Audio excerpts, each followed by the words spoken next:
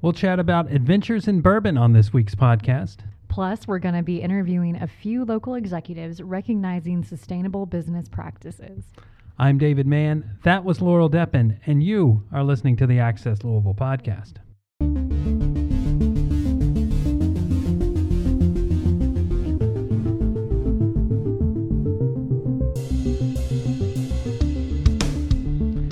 Thanks for joining us. Access Louisville is a weekly podcast from Louisville Business First. Each week we bring you the latest news, along with plenty of sharp opinions about what's happening here in Louisville, Kentucky. This week on the show, we have Stephen P. Schmidt. Hello. And later on the show, we're going to be joined by Shay Van Hoy and guest Scott Collins, founder and CEO of Canopy, and Larry Benz of Confluent Health.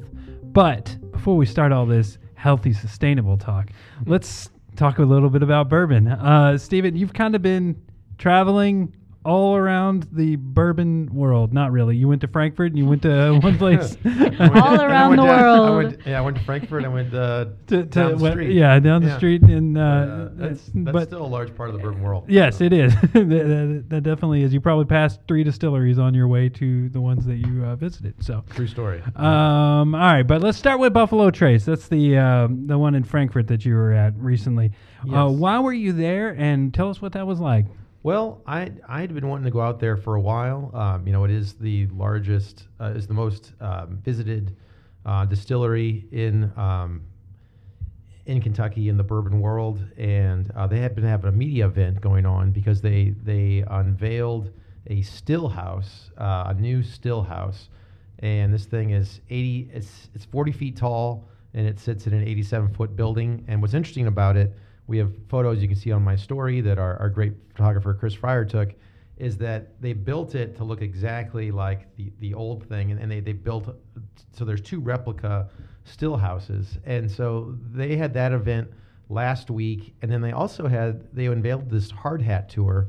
And so Freddie Johnson, he's a 3rd generation employee at Buffalo Trace, and he's just if you've never met Freddie, he's just kind of he's quote machine. Is that what you say? He was a quote machine? Well, he's a quote machine, but he's just, you can tell that he really enjoys his job. Yeah. And he's just such a bundle of positive energy. And so he took us around on the hard hat tour. I didn't wear a hard hat, but I did wear some earplugs because some of those machines get really loud. So the corn masher was really loud. Corn masher, yes, deafening. And so this is something that they have. Buffalo Trace, they know what they're doing. They have several tours, but this is the first time. This is a 90-minute tour. So most tours are an hour. This is 90 minutes, and so they let the media and other folks just kind of tag along for this first one. And so then we had a tasting at the end, and so that was all. It was very nice. But yeah, if you can get Freddie as your tour, then that's awesome. I would highly recommend that. But yeah, so that was why we were there, and it was a good time, and I learned a lot, but there was a lot going on with everything. But well, just to give people some background, if they're not familiar with Buffalo Trace and some of its brands, it's a lot of the really high-end brands. It's all part of Sazerac, but old Rip Van Winkle Distillery, Pappy Van Winkle. E.H. Taylor, W.L. Weller, that's not as expensive. And then there's Buffalo Trace itself, Eagle Rare, some of the antique collections. So a lot of really high-end brands are made at Buffalo Trace. And they were doing a lot of work out there. I guess they were doing like a big project, like you said. And that's why I guess you guys were wearing hard hats just to...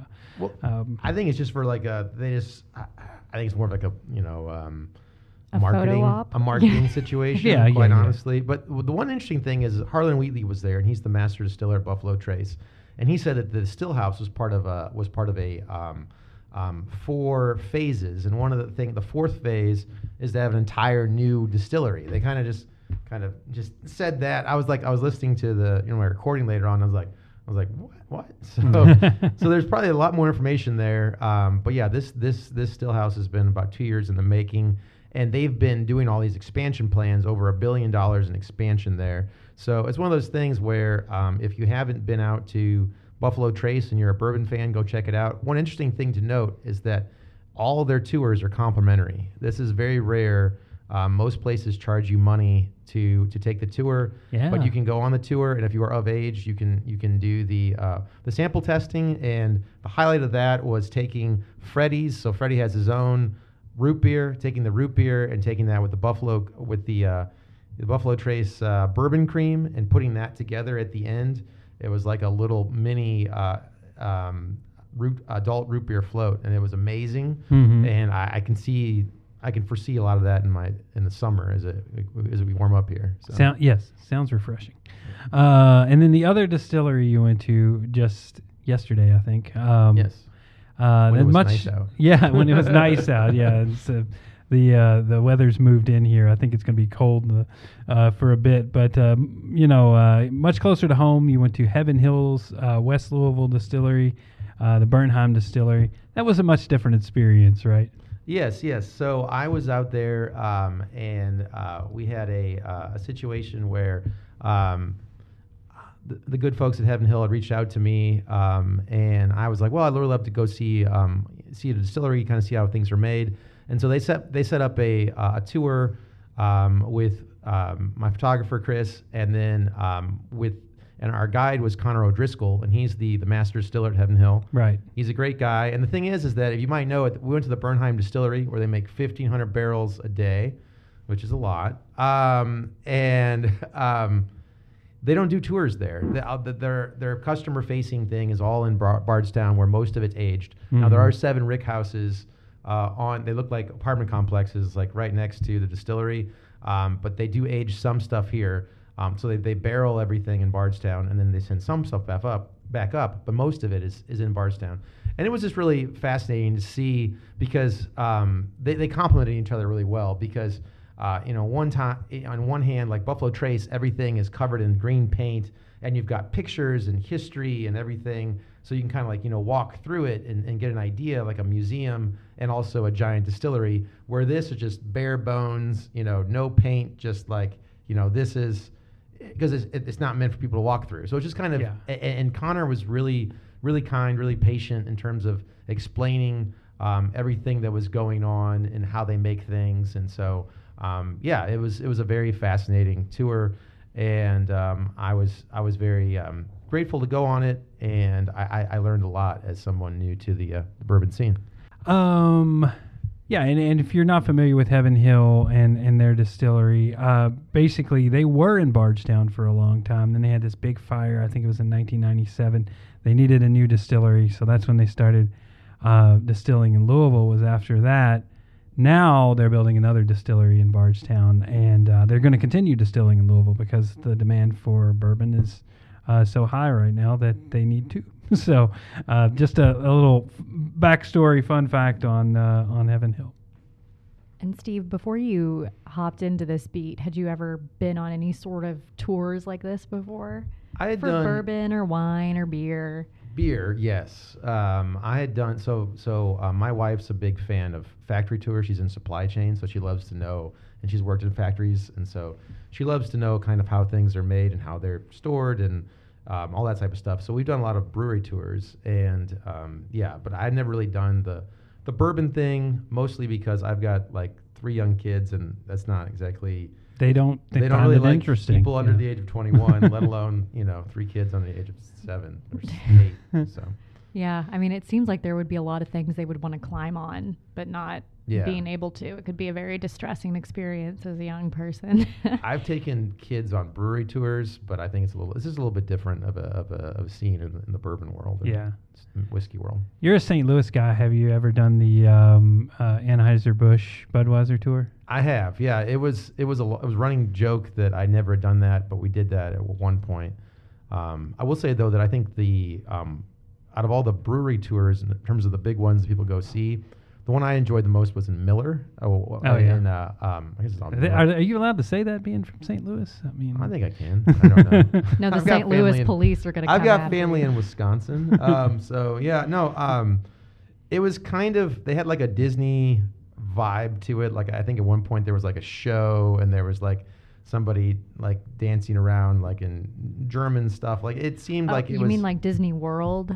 Yeah, not like it was like a Disney movie. Not like there was a Disney princess. No, but like they tried to kind of explain the backstory in like a very approachable way, I should say.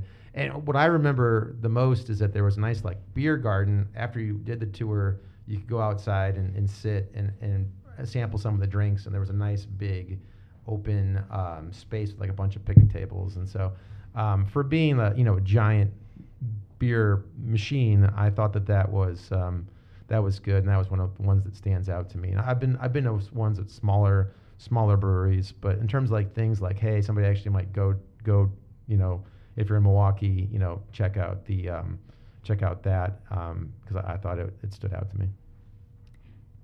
So that was your favorite? I'd say so. Of all time? I don't know.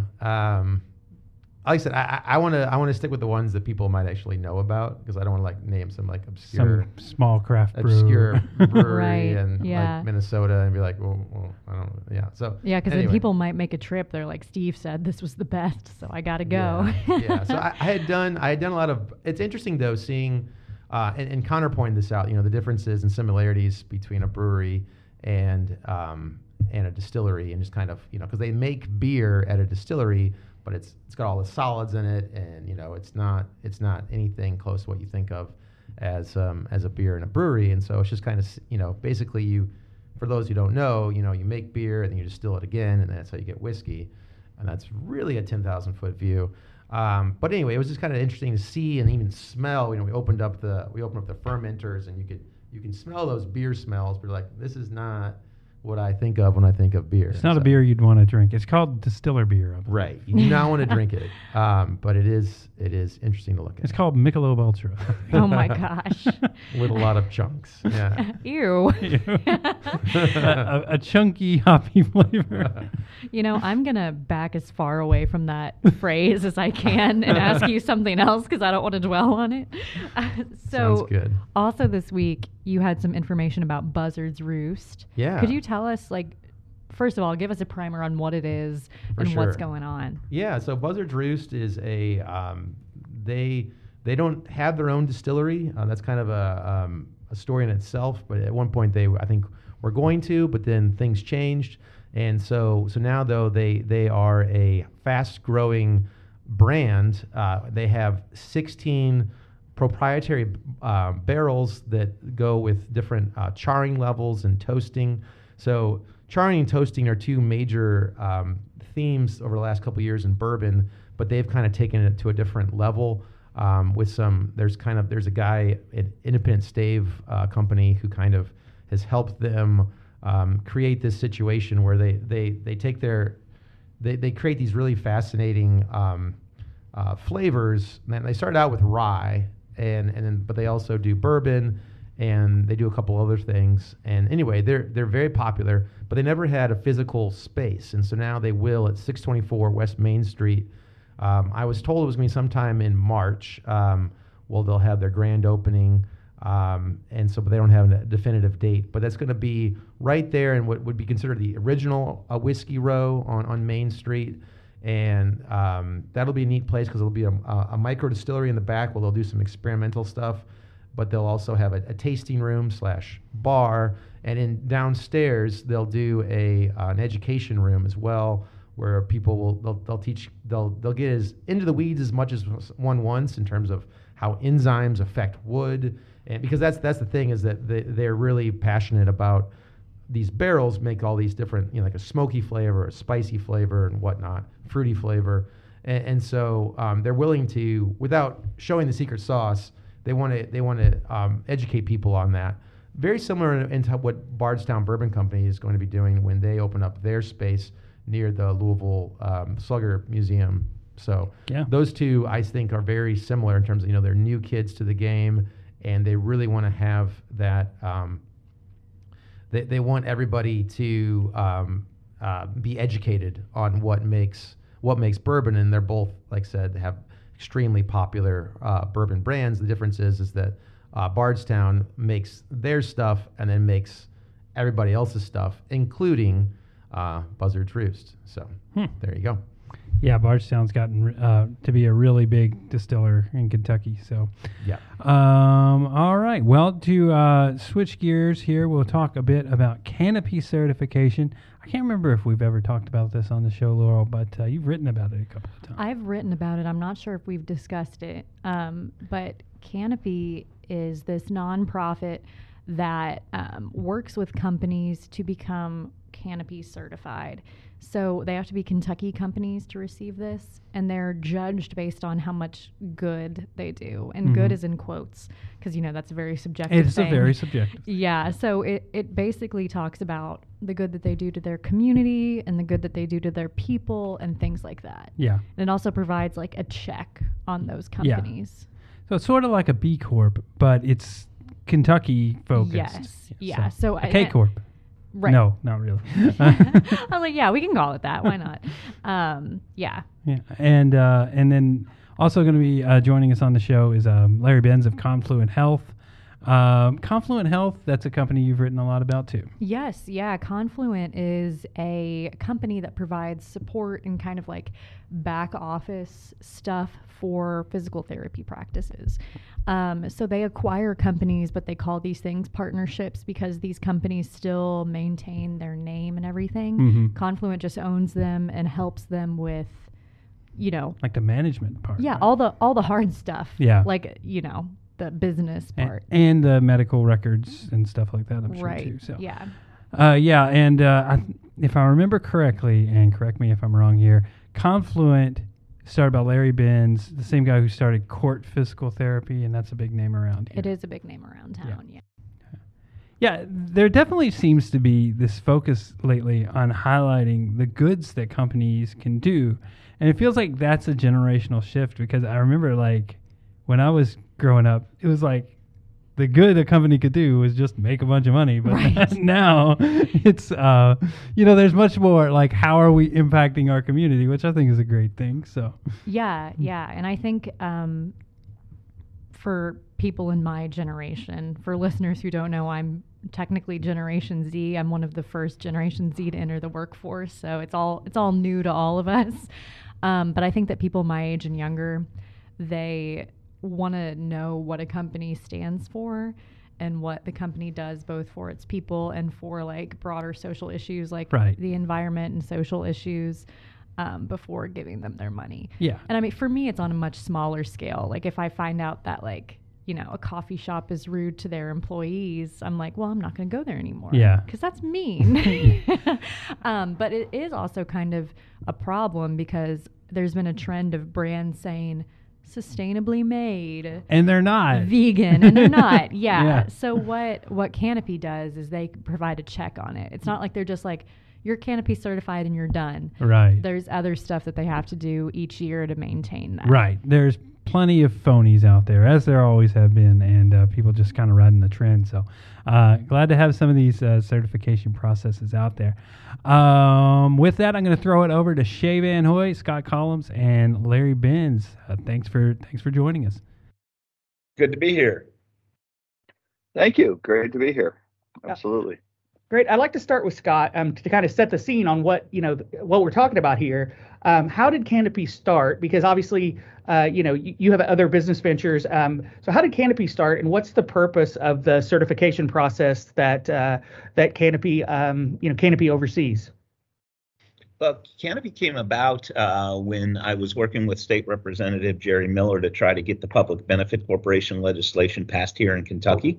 And part of that effort was to go across the state and find people that are going to back that sort of initiative at the state level. So I met a lot of business owners, and really at its essence, I'd been carrying around this value, this belief that we're in a time where we need to start thinking about businesses as being a strong force for the positive social environmental changes that we need to see in the world. And we need to stop just looking to nonprofits and government to do this. We think businesses are better suited, or at least equally suited, to help out in these efforts, and that we want to sort of restructure the business model to include taking care of our people, taking care of our neighborhoods, our communities, and our landscape. So when we were working on getting this legislation passed, I realized that, heck, we're pretty far along the game here in Kentucky. There's a bunch of really strong, good-hearted business owners that are thinking about this work, that are doing this in their own ways. And I thought, man, what if we could harness that energy? What if we could become the best state for this way of doing business? So we figured out, hey, a nonprofit that focuses on education, certification, and connection will get that done. The certification is that middle part, and that's an online platform we developed over the last 2.5 years that guides as much as it does certified companies towards really developing these concepts, operating ethically, operating transparently, taking care of their people, taking care of our communities, taking care of our landscapes. And we really just want to help businesses become better at it, because the more businesses that are thinking this way, the healthier we are across our state and the healthier our state is. How did the discussion start between Confluent and Canopy to start this down this process? What was the first phone call, or the first, I saw you out at somewhere, and where did you all start the discussion? Well, I got Larry backed in a corner, and I told him that if he doesn't do this, Larry, how did this happen? How did this come about? Well, I think a couple things. It was sort of a confluence. We are Confluent, but this was a confluence of things. I remember Matt Thornton and others, and a lot of YPO folks were at a gathering at, I think, either Matt's or maybe it was Kent Euler's home, actually. And there was a presentation by Canopy, and it really resonated with me because I had been a big fan of the B Corp movement, was very, very interested in becoming, B Corp certified a few years back. I had gone to University of Pennsylvania not too many years ago and received an additional master's degree, and had met some of the original folks behind the B Corp movement, and was really, really intrigued by it. And as we started to form Confluent and the other companies or subsidiaries that evolved out of it, we were very interested in it. So we actually pursued the B Corp stuff and realized that we neither had the size as a company or the resources to really do it the right way. It's a very, very intrusive process. On the other hand, what we found is that in meeting Canopy, there was a lot of, sort of oars going in the right direction of our rowboat here. They're very, very specific to the Commonwealth of Kentucky. There is a huge effort to make not only Kentucky a better work state, but a state whose companies are producing extremely good stuff around public good, around ESG, how they operate in a very much more holistic, sustainable way. And we felt that the combination of Canopy certification was not just good for us as a company, but also was a movement that we could be proud of for the state of Kentucky. Great. And Scott, briefly, could you just tell our listeners, obviously B Corp certification has become, important as well. Could you just talk about like the difference in what Canopy's doing, or difference or overlap, and what being a B Corp certification means? Yeah, we are not in competition with B Corp. I'd say we're running hand in hand. I like to think of us as an on-ramp to B Corp. The issue with B Corp is, it holds to the high standard that it represents is extremely valuable. There is no question. The problem in this market is that it lacked a tool to get people towards that it's tough to get to that standard. And I know my for-profit business is a B Corp, and it took us a long time to do that. So the idea being, think about the fact that the B Corp's been around since 2008, 2009, somewhere around there, and there's 9 B Corps in the state of Kentucky. We launched this platform 4 months ago. We have 14 certified company and 90 plus in the platform.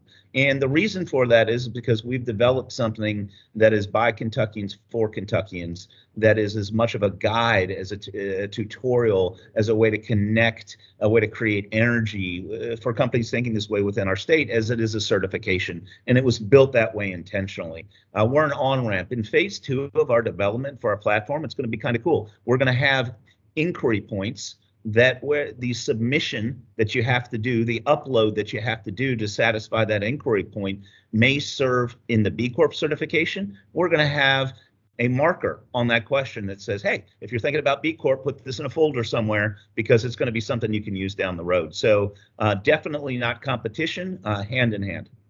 Love to see B Corps grow in the state of Kentucky. That kind of brings us to the end of our time.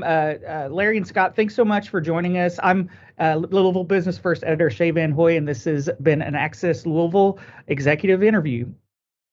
Well, that is all we have for you guys this week. But before we sign off, we'll go around the room and share where our audience can find us on social media. Steve, starting with you. Yeah, so I'm on Twitter at BFLouSteve, and you can find me on LinkedIn under SP Schmidt. And David? You can find me on Twitter under my handle DMan3001. I'm also on LinkedIn under my real name, David A. Mann. I'm on LinkedIn under my real name, Laurel Deppen, and on Twitter at BFLouLaurel. And if you like what you heard this week, please consider subscribing to the Access Louisville podcast on popular podcast services like Apple Podcasts, Google Podcasts, Spotify, Stitcher, and Radio Public. Thank you, Steve and David, and thank you guys for listening at home, and we'll see you next time.